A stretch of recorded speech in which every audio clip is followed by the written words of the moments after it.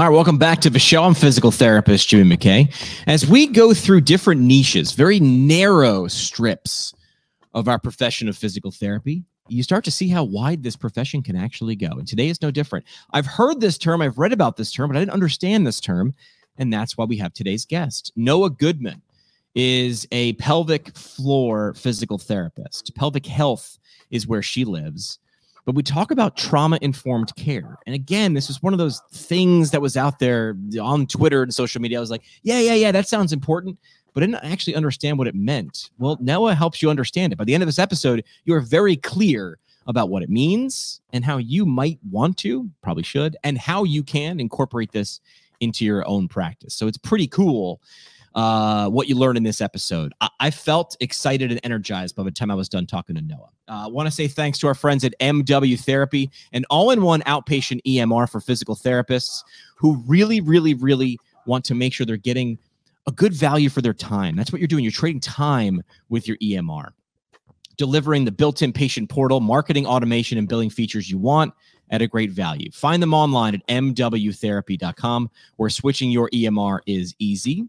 And how about this question? Where is your PT career going? Jackson Therapy Partners wants to know. They provide awesome adventures in patient care for physical therapists who care about where they're going.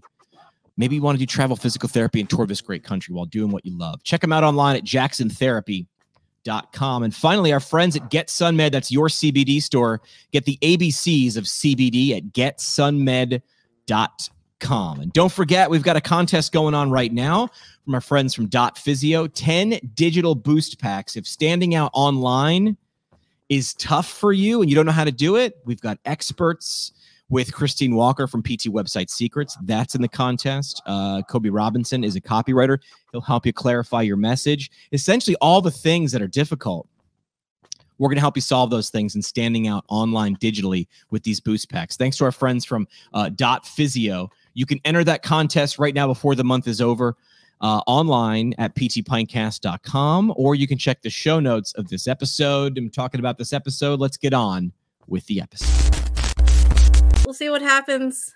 That is my life mantra. Let's go for it, and let's see what happens. Yeah. I like that kind of attitude. Well, let's start. Is it Noah? Am I pronouncing that correctly? Goodman?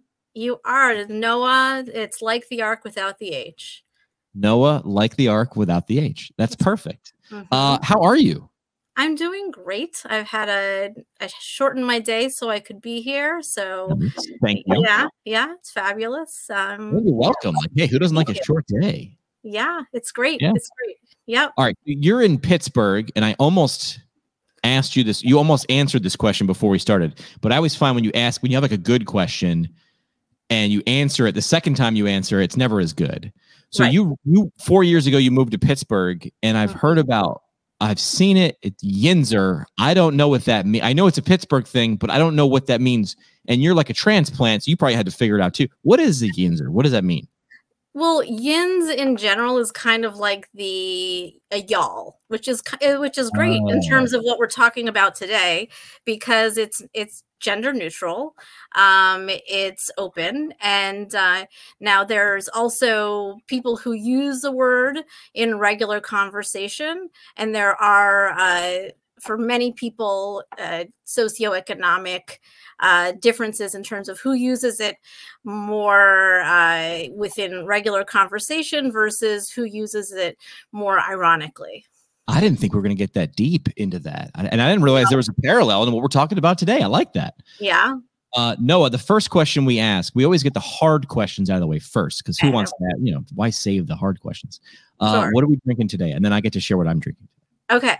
So I hope it's okay that I don't really like alcohol. Okay. But I do have like a special mug here. It's my Pelvic Health mug. And Pelvic Health PT. I'm drinking just a chai tea with milk and honey. And then I also have my kombucha right next to me as well in case I need to drink that. But I'll keep the carbonation away so I don't end up burping in the middle of this. I have carbonation, but I am going low carb. And this is a shock because most people who do drink beer are always like, IPAs, man, so filling and so like carb heavy. This is from the Dogfish Head. But it's It's their Slightly Mighty low calorie IPA. See, beer people, they're getting smart too. They're like, hey, what's your objection with drinking my beer? And they're like, well, carbs, man. I got the beer belly. And then like, fine, we'll make a Slightly Mighty. We'll call it low carb. And they did that. So cheers to you and your chai tea and your kombucha. And I'll drink the Dogfish Head today. Absolutely.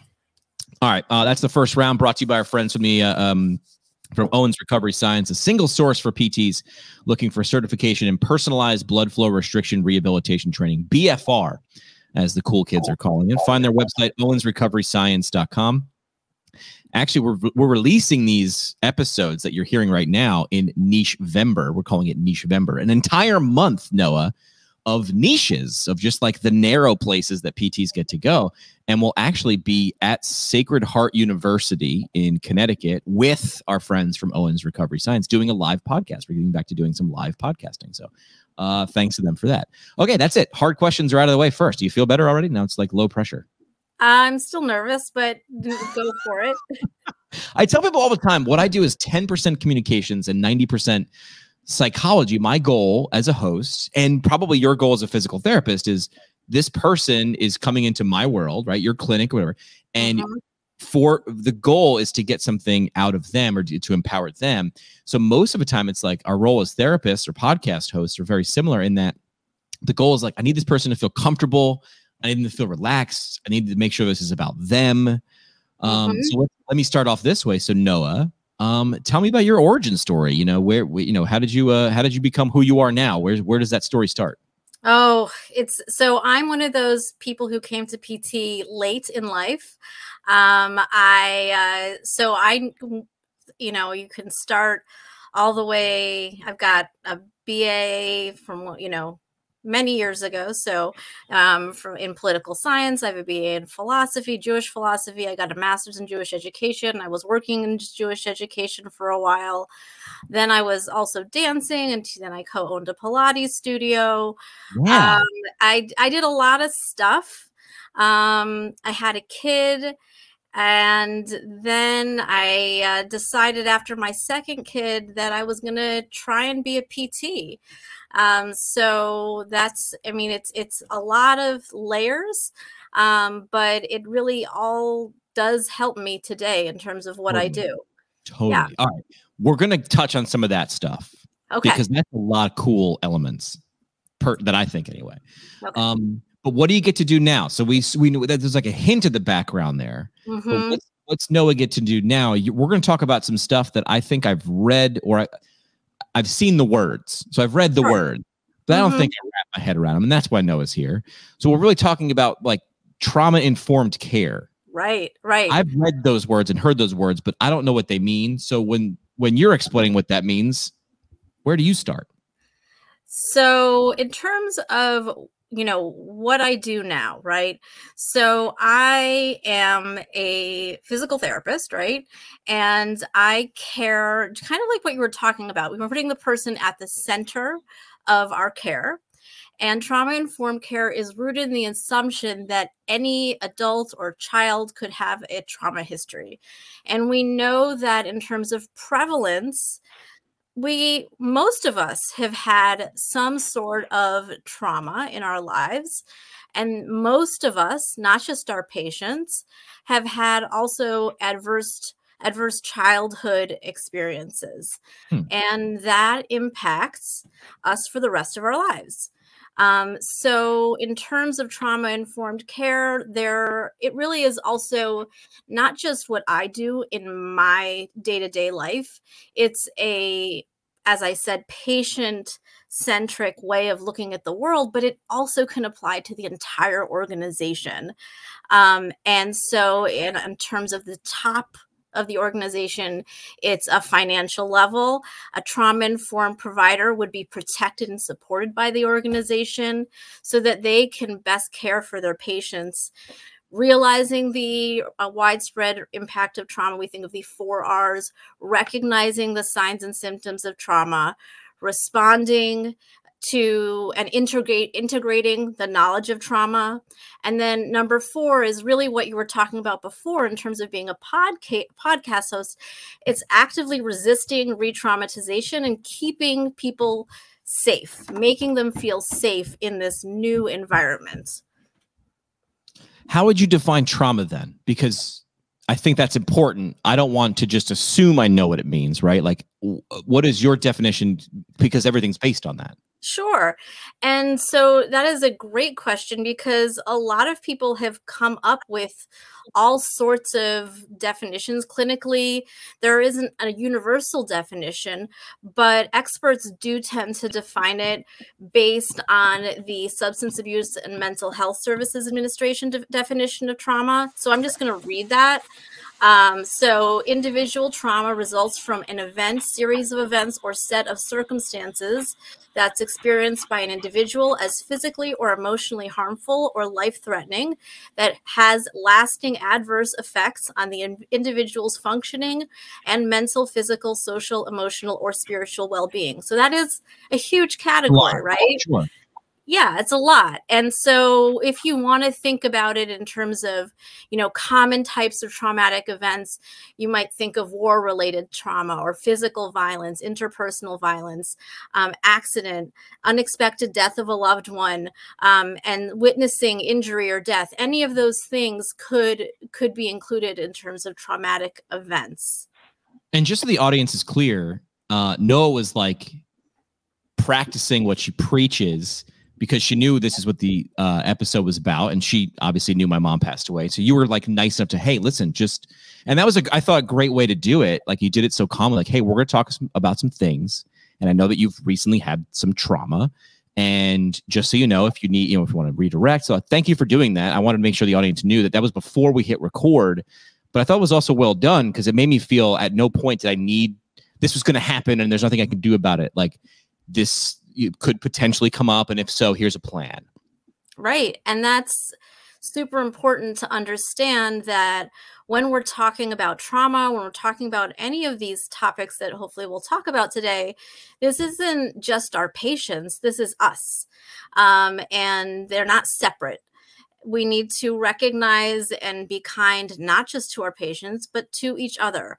And then if we wanted to think about it in terms of PT school, right, these are not just the potential patients, but these are, each other. These are our other people in our student body. These are our professors, our teachers, right? This affects all of us. All of us. All right. So where do we start? Where do you typically start educating people on this? Well, I mean, we can think about at-risk groups of trauma. And in terms of the people who I work with most commonly, I work with people who have given birth. So birth trauma. I work with people, a lot of people in the LGBTQIA plus community.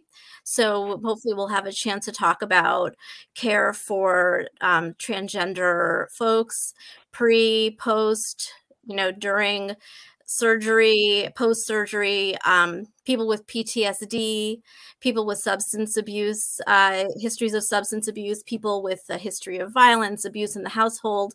So I work with a lot of people, wow. a lot of people with trauma. Let's just stop right there. Wow. Like, you just listed a bunch of groups that I guess thought about before, but that's wide. You've got to be really educated in understanding or attempting to understand those people's lives and backgrounds. So there is an element of understanding, which is the responsibility of the PT, I believe, right? I need to understand culturally what trauma somebody is coming in with. I need to understand the barriers to care of different groups. But most importantly, I need to be an amazing PT. And I need to keep learning some more, and keep asking questions and not assume anything. And I need to keep myself in check and make sure that I don't have any preconceived notions of what the person is coming in with. I try to do that a lot. And the audience with podcasting or I mean, I don't know. I feel like my podcast host personality is pretty close to my regular everyday personality. But a lot of times when a guest will come on the screen like you did, I go to blank dry erase board mode, which is, so what do you think we're here to do today? I asked that super open, and like people like record a podcast. I'm like, yeah. But like, what are we able to do? What are we here to do? And I like when and then I essentially keep asking the same question over and over again, because I'm trying to get, I mean, you answered it pretty well. I mean, geez, I mean, I wish I recorded that answer. The first one you gave, which is like, we're here to do this and this. And I was like, yes, if we do all those things, gosh, we'll be successful. And I think that shouldn't be overlooked, which is that's patient or guest led conversations. And you can't lose, I think, when you do that. I hope I didn't. I mean, I'm trying to. You're saying that I led the conversation, or that? Well, what I mean is, I try to set the guest up. Okay. Which is, why do you think we're here today? And you were like, well, I hope we get to have really, a good a conversation about this and this. And that's what I try to do, which is like, let's create that space that I'm not. This is my show or whatever, but you're the guest. And if you really want to use like that word in its entirety, it's like, welcome to my home, welcome to my space. And like, I have invited you in, but this is about you. Right. And that's kind of what I do as a PT, in the sense that, in those first 10 minutes of me meeting my person at the front desk, it's like, what do I do to make sure? Okay, I need to make sure that if the person is Black or person of color, right, coming in, they're coming into a white space most likely, right? The person's coming into a straight space. If the person is larger, they might be coming into a space where they can't sit in some of the chairs, right? You need to kind of pay attention to all of those things. As a pelvic health physical therapist, a lot of people care where the bathroom is. I make sure they know exactly where the bathroom is. I make sure they feel safe that they can use the bathroom. People who are transgender or non-binary, or in the gender diverse community, may have been holding it for a while or haven't felt safe using one of the restrooms between when they left their house to coming to clinic.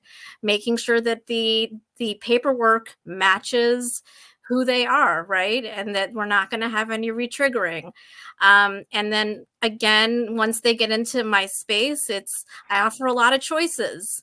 Do you want the lights on, the lights off, door open, door closed, right? Often door closed for what I do, right? I ask if I should go to the right or the left side in terms of taking blood pressure.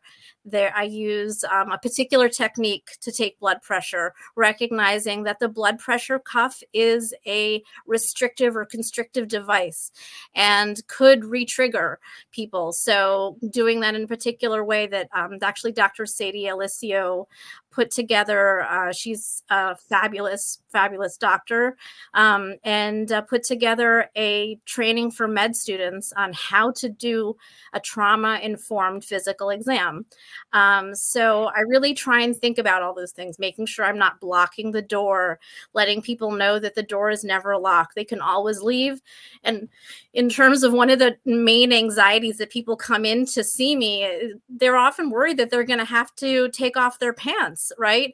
And making it clear that they never owe me or any other medical professional anything, and they can walk out that door at any moment, and we may not even do anything where I am putting my hands on them, because I recognize that in that moment, even though, and no one can tell right now, I'm under 5 feet tall, I don't think I'm physically threatening, right? But I do have the power in the room. Sure. I am the person there with the power. So I have to share that power. And by offering choice, we're offering safety and opening that connection and offering a potential for collaboration. Sounds like you just you practice this term that I learned in a book, which is like tactical empathy, which sounds like it's like very like oxymoronic, where it's like those two words shouldn't work together, but you're tactically using or putting in play empathy, which is everything that they might be thinking or that you might be doing. Mm-hmm. How will that make them feel? How can I make them feel as empowered or understand it the most? So it sounds like you understood it from the second they, even before they left their house to the second they, hit your door to the second they hit your office. Yeah. From the minute they call the clinic, right, to make that appointment. And for some people, that's even hard. Sure. So how do so if I have a doctor or a referral, let's say someone who's going to come in and they're nervous to call, maybe their voice does not match what what it says in terms of gender, right? So that might be a very fearful thing for someone. So yeah, it might mean that I need to call the person on the phone or email them. I've had times where I've even texted back and forth over telehealth to try and accommodate people and make them feel safe so that we can create a plan for healing.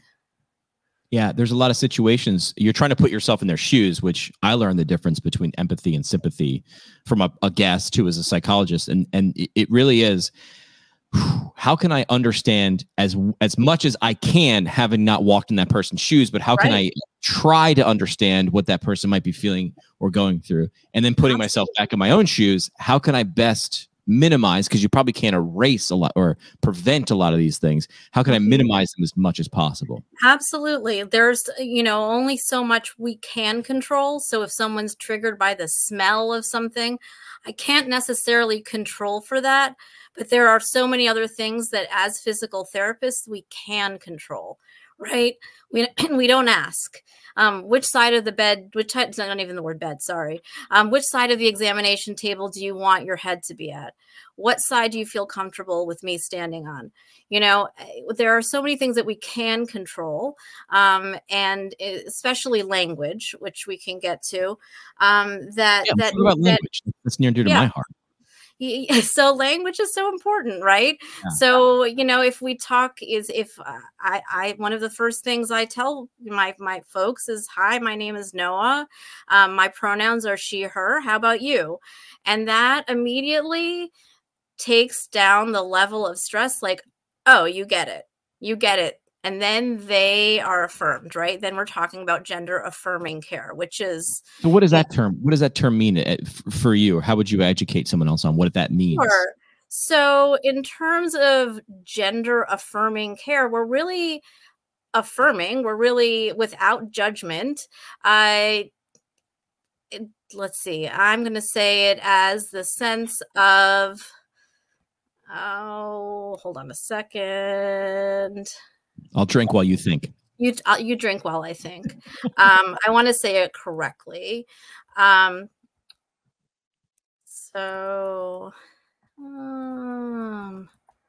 Okay. So, it really just is healthcare in this case, right? You can think about it in terms of mental health as well. I'm just trying to that it really allows the person to live authentically in their own gender, right? So you're starting with your name and your pronouns, but you're also thinking about the person's gender expression, gender identity. So for example, I feel like a lot of PTs will pathologize differences in posture. Right. We have all this, we have, I feel like different groups in the PT world who will say, well, there is a perfect posture. And we have another who says that there isn't a perfect posture. Right. And then in terms of gender expression, you'll notice that some people will sit a certain way and some people will sit another way. So, Jimmy, I don't know how you're sitting right now, but I'm guessing that you don't sit with your legs crossed one over the other right now. It doesn't look like you are based on what I'm seeing right now. Right. So, that is a gender expression. And then we have to think about our own biases with that. What are our implicit biases with that? I mentioned like sizeism, fat phobia, homophobia, sexism. And if you think about the gay community, the LGBTQI community, there's also going to be, do you have any opinions about anal sex or kink or HIV or drug use, right? What are your implicit biases there? And, I feel like in my limited talks with the DPT world, there are a lot of biases out there. Sure. So I think that that's something, that we need to work on. What's the best way to do it? If someone was saying, okay, I'd like to come into this world and treat individuals this way, is the best way to ask questions? Is the best way to listen as much as possible? Or how would you do that? So Well, I think that there's a few things, right? One is that we need to be knowledgeable, right? A lot, I'd say about 50%, based on the research that I've seen in terms of the transgender discrimination research out there, about 50% of people who are transgender feel that they have to educate their medical professionals. That is not okay, right? That's a lot. They should not, when people come to us, we should be the ones who are experts in terms of health, right? So first of all, we need to learn a little bit more. So we need to be familiar with hormone treatments. We need to be familiar with what it means to be transgender, what it means to be non-binary, what it needs to be, and how do you separate gender and sex, right? So being familiar is really important.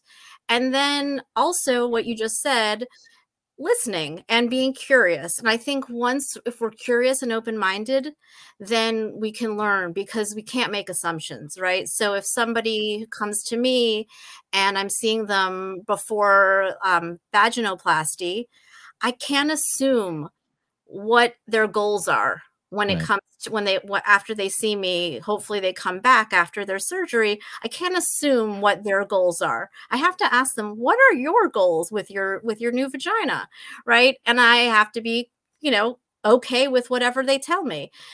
So we can't assume things, I think, is really important. And I think that goes also when it comes to working with anyone who's different from us, right? So I'm a cisgender woman. I can't assume a lot of things. I also benefit from white privilege. I can't assume a lot of things, but I do need to be aware of, what someone who is Black experiences, and how cultural and there's medical racism, there's cultural racism, there's things that, trauma that's been passed on, intergenerational trauma. And I need to be aware of what's in the news, right? Because somebody may come in and in any population, and there might be something horrible that's happened in the news, right? We've got a lot of horrible things in the news, and that may be re-traumatizing for that person. So yes, we have to be curious and ask all the right questions, but we also need to be knowledgeable. Yeah. Larry King, the journalist who actually just passed away not long ago, mm-hmm. I saw an interview where he gave a master class on, it looked like Larry King was just kind of goofing through life, right? He just had this kind of like relaxed posture, like he wasn't Tom Brokaw, he wasn't sitting up straight, he was just kind of like, I'm Larry. All of that was calculated. Larry King's job was, how do I get you relaxed enough to tell me stuff you might not say elsewhere? By the way, while there's a bunch of lights and cameras and you're being interviewed, even if there's no lights or cameras or microphones, if you're speaking with someone, especially, and you mentioned this before, you have the power in that medical situation when you walk in, even though you're like, I don't have the power, it's yours. That person might perceive you as the person who has the power. And you need to understand that. And then I'll go further. It's your job to make sure that you communicate it verbally, non-verbally, and paraverbally, that this is them. I'm going to react to you. Nothing here is going to happen unless you don't know about it, consent to it, and you don't owe me. Right. I love how you say you don't owe me anything. You don't owe any medical provider. I think that was a fantastic sentiment. How'd you garner all this? Is this a lifetime or so of what you've done so far of experience? Did you learn, like, how did you pick all of this up? Because I feel like doing some of this wrong can really lead to more trauma. I mean, I think that's why it's called trauma. But like, how does someone get experience without causing anybody harm? What's the best way to do that? So I think that's one fear that a lot of PTs have is, what if I ask about trauma, am I going to re-traumatize them? Right. And actually, that's not the case. So we have, again, we can go to research, and we found that by asking about trauma, we, in fact, are not re-traumatizing anyone. By asking about trauma, we're actually opening the door. Even if the person says, nah, I haven't, they may 2, 3, 4 visits later say, actually, there was that one time, or actually, that does remind me of my doctor, or, when I left last time, I wasn't really want to tell you this, but I was crying. Hmm. Or, that kind of thing. So you've opened the door to communication, and that is really important. So I know that's one thing. So just by not asking, you're not opening any doors. Right. So that's the first thing. In terms of how I got here, so I think there's like a lot of components. One is I was a sex educator in San Francisco, one of my many, many jobs, right? And so I've kind of, just, I guess, like a butterfly, had many, many chrysalises. Yeah. And one of my jobs was to create a sex ed program. And part of For, that for, was for who? Was this for high like schoolers. kids? High schoolers. Yeah, Okay. high schoolers. And I loved it. I absolutely loved it. And I also was teaching Pilates and dance. And so I was also teaching about the body. And I saw, then I also gave birth. I had opinions about that.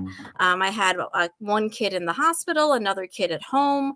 I didn't want any sort of medical intervention with either. I was lucky enough that I could have the kind of birth that I wanted. But I also started to think about, okay, all the other people who aren't, and you start to get a little bit of life experience. And I think that's part of it, and then also in PT school, I really, coming into PT school at the age of 40 with a lot of ideas and opinions, which were not always welcome, we'll put it that way. Yeah. So I began to think, well, what are we doing? We're using each other as bodies. We have our professors touching our bodies, but there seems to be something missing here, right? Just because you ask for consent, can I put my hand here? Can I put my hand there? Are you okay with this? Does that really mean that it's trauma informed? I think we gynecologists also. Have you ever had a bad experience with speculum before? No? Yes? Well, we're going to do it anyway, right? There isn't really an opportunity to say no. And there isn't. So that first week, I knew that, well, there's something missing here. And I knew we could do better because I was the only person raising my hand when they said, oh, does anyone want to come up to the front and have their pubic bone palpated? But you might have been the only one who was old enough with enough life experience to go, hey, not everything that's put in front of you do you have to do. Or maybe that wasn't the right way to ask. Right.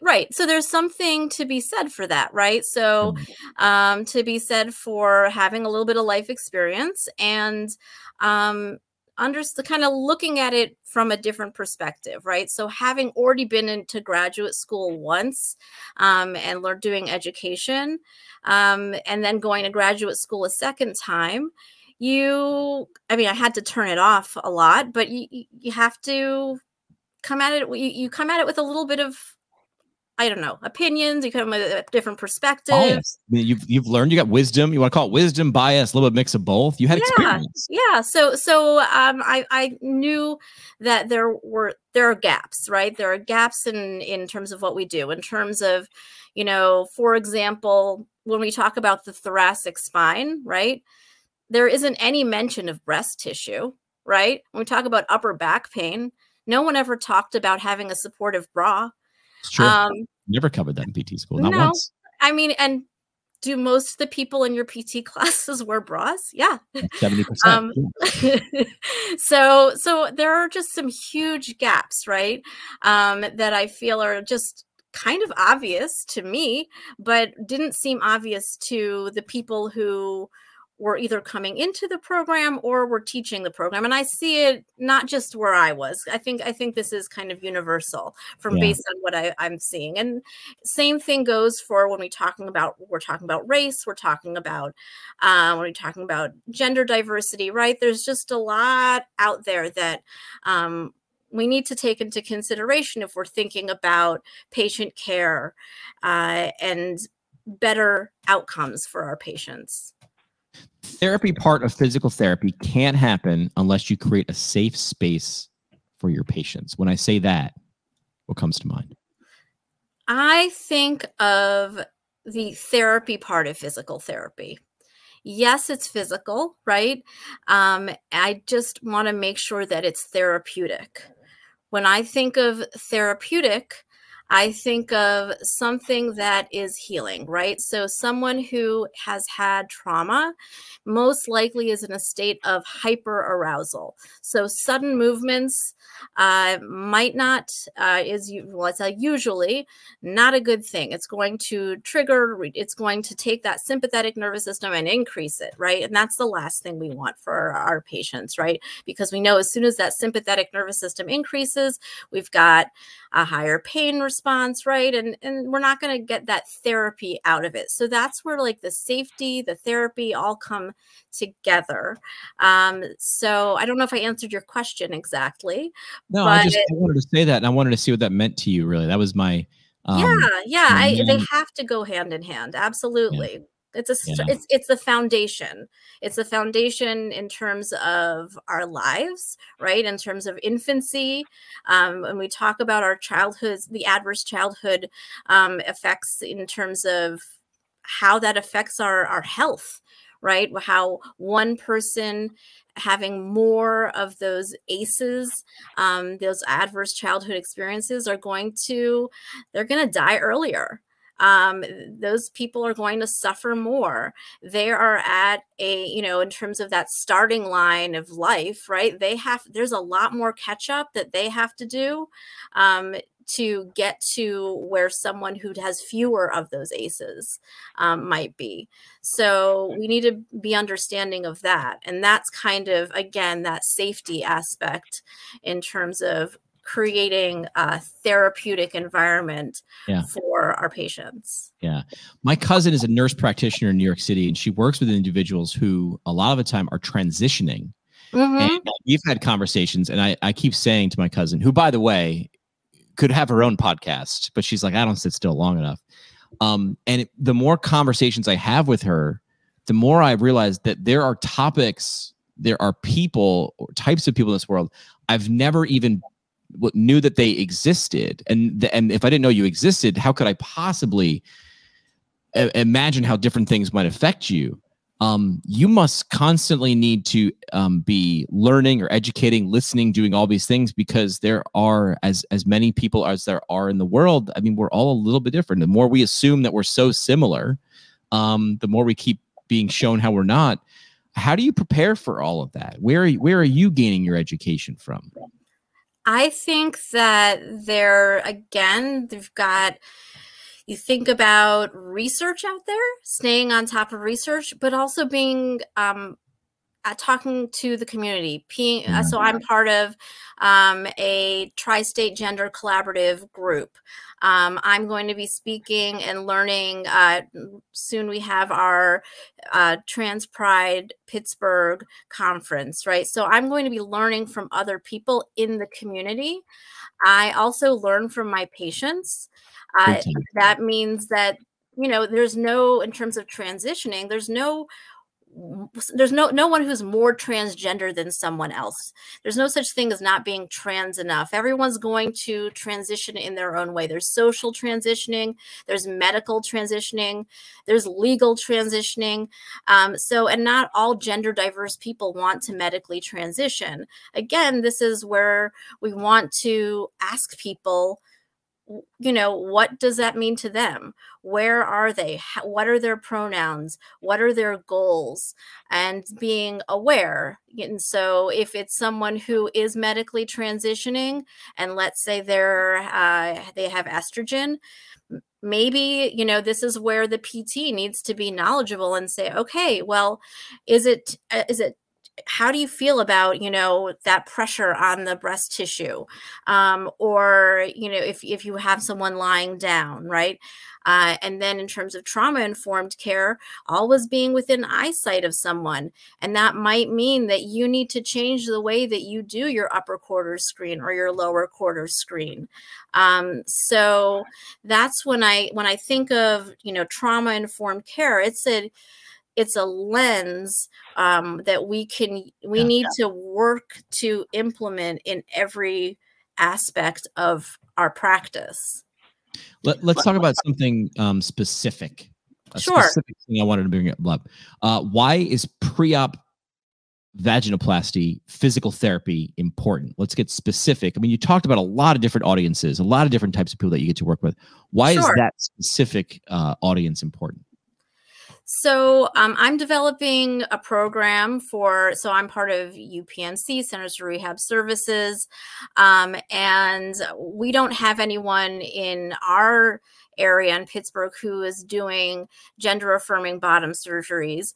I'm working with the folks at Temple who do, and what we're trying to do is create a streamlined program where I see people prior to their surgery and then afterwards. We know that when we see people afterwards, they're more likely to adhere to dilation, which is where a dilator is inserted into the vagina in order to maintain the length and eventually increase the girth. You know, that's the idea. Now, in terms of pre-op, I feel like people really benefit from 3 sessions. The first being, let's create that safe space, right? You're more likely to go back to the PT if you already have a face and you feel comfortable with them, right? And then important to learn a little bit about your pelvic anatomy, right? And that may involve touch. It may not involve touch, right? It also involves talking about breath and talking about breathing and how to use your breath to decrease the intra-abdominal pressure to stretch tissues that will be, cut soon. And how do you also, in terms of post-op care, which is a whole other thing that I've been working also with another doctor to create post-op care for our folks who are undergoing some serious medical surgeries. So this is, we talk about it among, pelvic PTs who are working with folks who have gone through C-sections, right? But anyone who has had any operations, right, they deserve post-op care. That includes bed mobility. How do you do a log roll? And then when it comes to pelvic health, well, how do you urinate afterwards? How do you have a bowel movement afterwards without straining? A lot of people are terrified to have a bowel movement after abdominal surgery or any sort of pelvic surgery, right? So that's the kind of thing that we think about. And then also with that awareness of what's going on with my body, right? So a lot of people have a idea of what sex should look like if you have a vagina, right? And they might base that on the movies or in porn, but that's not always the most accurate, right? So sometimes it's about, okay, do you feel how when you go into butterfly, do you feel like you could pass gas here? No. All right. Do you think that's a good way to insert a dilator? No. All right, let's try something else, right? So we can, instead of me just handing them a handout and saying, with a little stick figures, this is a no and this is a check mark yes, I'd like for them to be able to feel that in their own body so that when they are ready to, post-operatively, then they can feel it and they have the confidence and they know why they were told to breathe and they know why they were told to anterior pelvic tilt versus posterior pelvic tilt. Oh, there, I feel my pelvic floor muscles lengthening. Oh, I feel them shortening here. This is a better position for me to be in. Are you ready for 3 questions? I think so. I mean, it's really rhetorical. I mean, they're not hard. They're fun questions, but I always like to ask it like that because it creates drama. Okay, drama. Let's go for drama. Ready for 3 questions? Okay.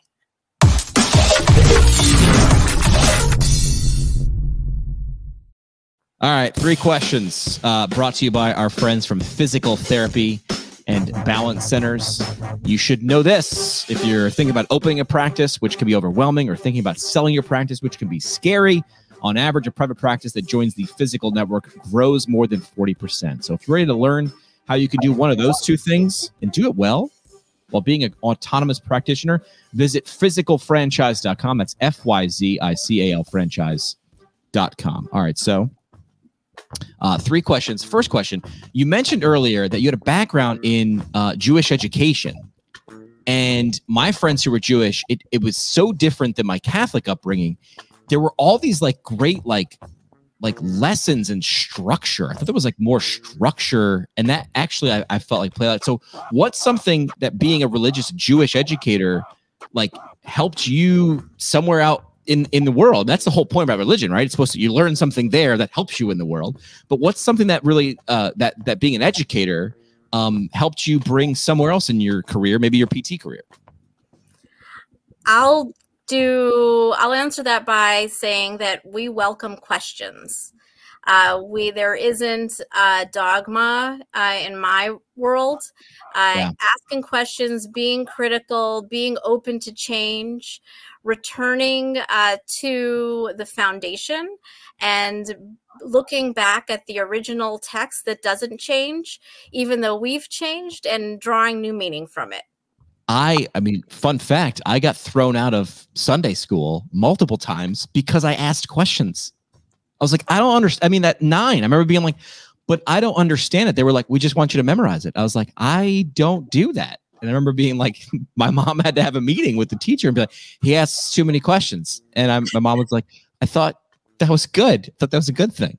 Anyway, so I like the fact that like, okay, it wasn't just me. That's actually a thing. Second question on 3 questions.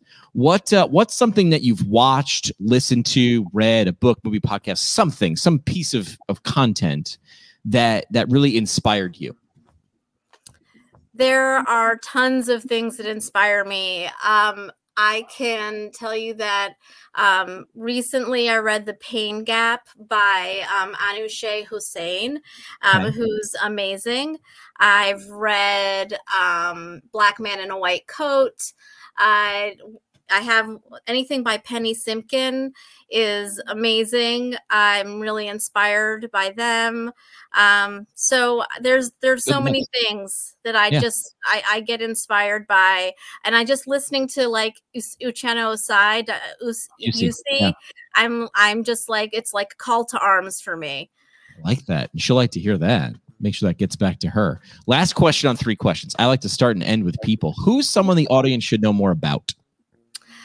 Dr. Sadie Alicio is one in terms of someone who's leading the way. And then I feel like not enough people know about Dr. Diane Jacobs. So I feel like dermoneuromodulation, the less is more philosophy, where we pay attention to cutaneous nerves. I feel like it's just forgotten, and it makes a difference when I have someone coming in with what someone might call a pelvic flare, and all I do is gentle neuromodulation, and it works. It feels like magic, but then it works, and I'm like, oh my goodness, I can't believe I helped that person. So it works with people who have oversensitized maybe tissue, but then I've also had it work with people who are, have spinal cord injuries and are waking up in the middle of night with pelvic pain, who, and then I teach their caregivers how to use it. So yeah, dermoneuromodulation, just, it's so cool and so gentle. Sounds like a topic of a future episode, but I'm just saying this is what I do for a living. You know what I mean? All right, that's 3 questions from our friends from Physical Therapy and Balance Centers. Physicalfranchise.com is their website. Last thing we do on the show is the parting shot.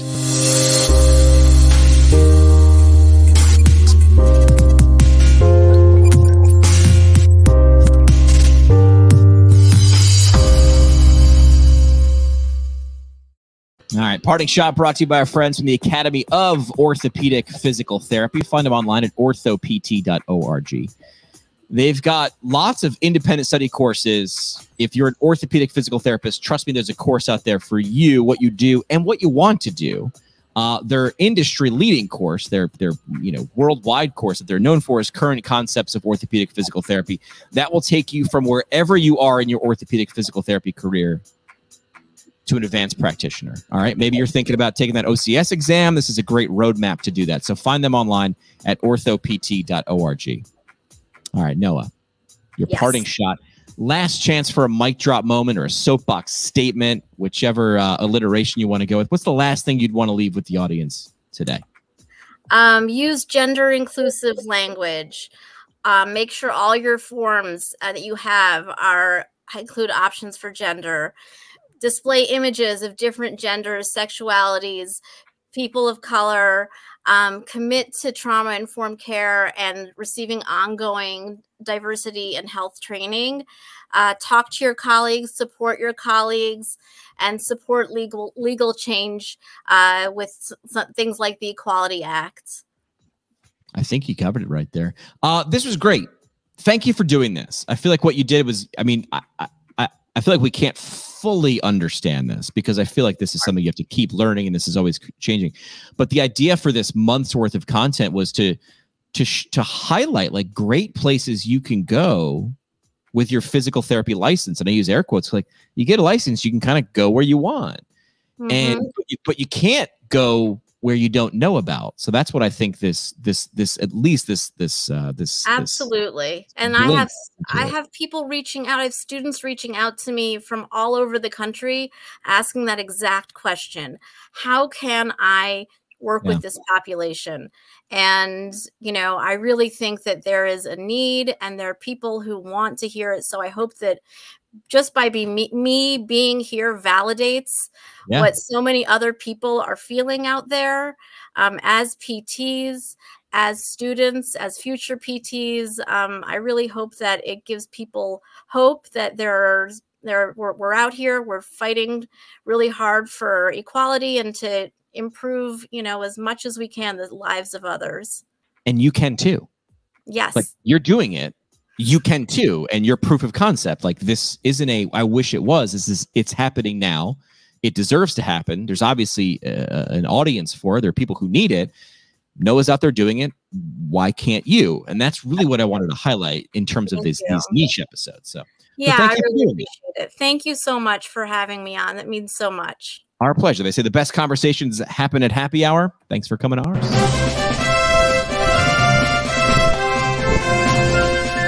Like what you hear?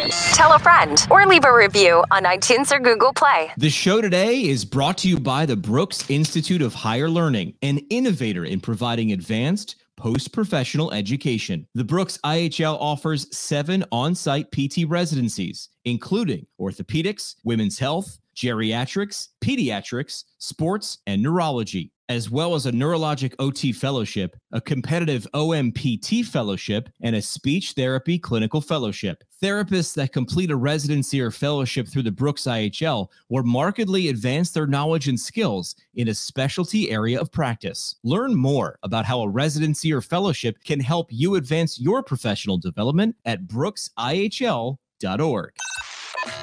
Our home on the internet. PTPintcast.com. Created by Build PT. Build PT provides marketing services specifically for private practice PTs. From website development and hosting, providing content marketing solutions for PT clinics across the country. See what Build PT can do for you today at buildpt.com. The PT Pintcast is a product of PT Pintcast LLC. It is hosted and produced by PT Pintcast CEO Jim McKay and CBO Sky Donovan from Marymount University. We talk PT, drink beer, and record it. This has been another pour from the PT Pintcast. The PT Pintcast is intended for educational purposes only. No clinical decision-making should be based solely on one source. While care is taken to ensure accuracy, factual errors can be present. More on the show at ptpintcast.com.